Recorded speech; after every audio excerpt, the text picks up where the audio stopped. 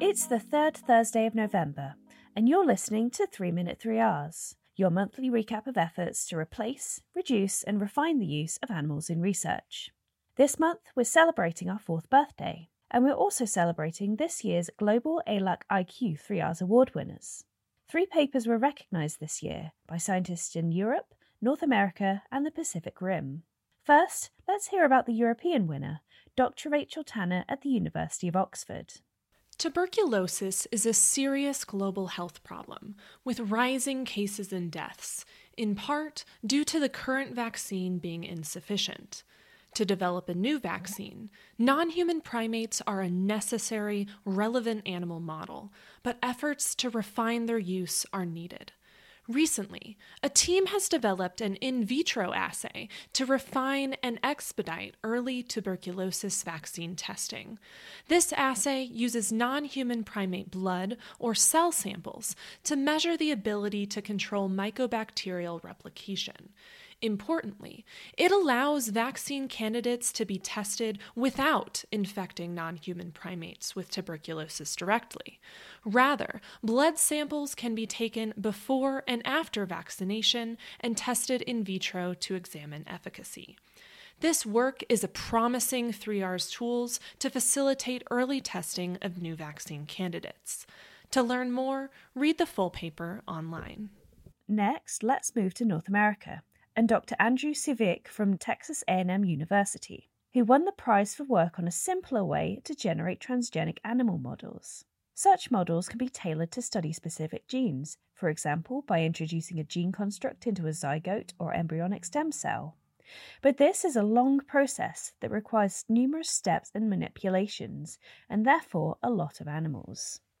In his winning paper, Civic describes a simpler approach using immature sperm cells, or spermatogonia. The model involves manipulating spermatogonial stem cells from a donor male, which are then transplanted into recipient males. These can be used to breed transgenic animals directly, eliminating mosaicism and reducing the number of animals required. The paper discusses using this approach to study ERBB2, a protein involved in multiple biological processes and forms of cancer. As well as being used to generate transgenic animals, the cells can be used for in vitro research, further reducing reliance on in vivo models for investigating molecular pathways. Want to learn more? Find the paper in Experimental Oncology via the link in the description. And finally, the winner from the Pacific Rim, Dr. Wenjie Wang at Shanghai LIDE Biotech. No two cancers are the same.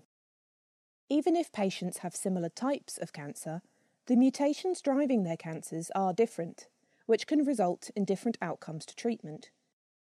Capturing this heterogeneity during preclinical assessment is important to accurately predict a patient's response to drugs.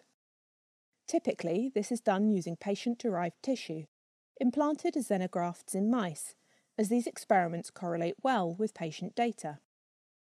However, engraftments can take up to 8 months, and the engraftment success rate is typically lower than 50% for many types of cancer. Using hollow fibre implant technology, Wenjie Wang and colleagues from the Shanghai LIDE Biotech company developed OncoV Mini-PDX. Patient-derived tumour cells are placed in the Mini-PDX capsules and implanted subcutaneously in mice. 2 animals are needed per screening experiment that lasts for 7 days. Tumour cells in the Mini-PDX capsules retain the same morphological and histopathological features as those in PDX models and the original tumour. Drug responses also correlated well, with a positive predictive value of 92% and a negative predictive value of 81%. And as long as patient samples passed quality control criteria, the success rate of culturing samples was 100%. To learn more about the mighty 3Rs benefits of Mini-PDX, read the prize-winning paper linked in the description. And that's it for this month's episode. Thanks for listening. 3 Minute 3Rs is brought to you each month by LabAnimal, the North American 3Rs Collaborative, and the NC3Rs. Don't forget to tune in next month, and if you like the show, why not recommend us to a colleague or leave a review? We'd love to hear what you think.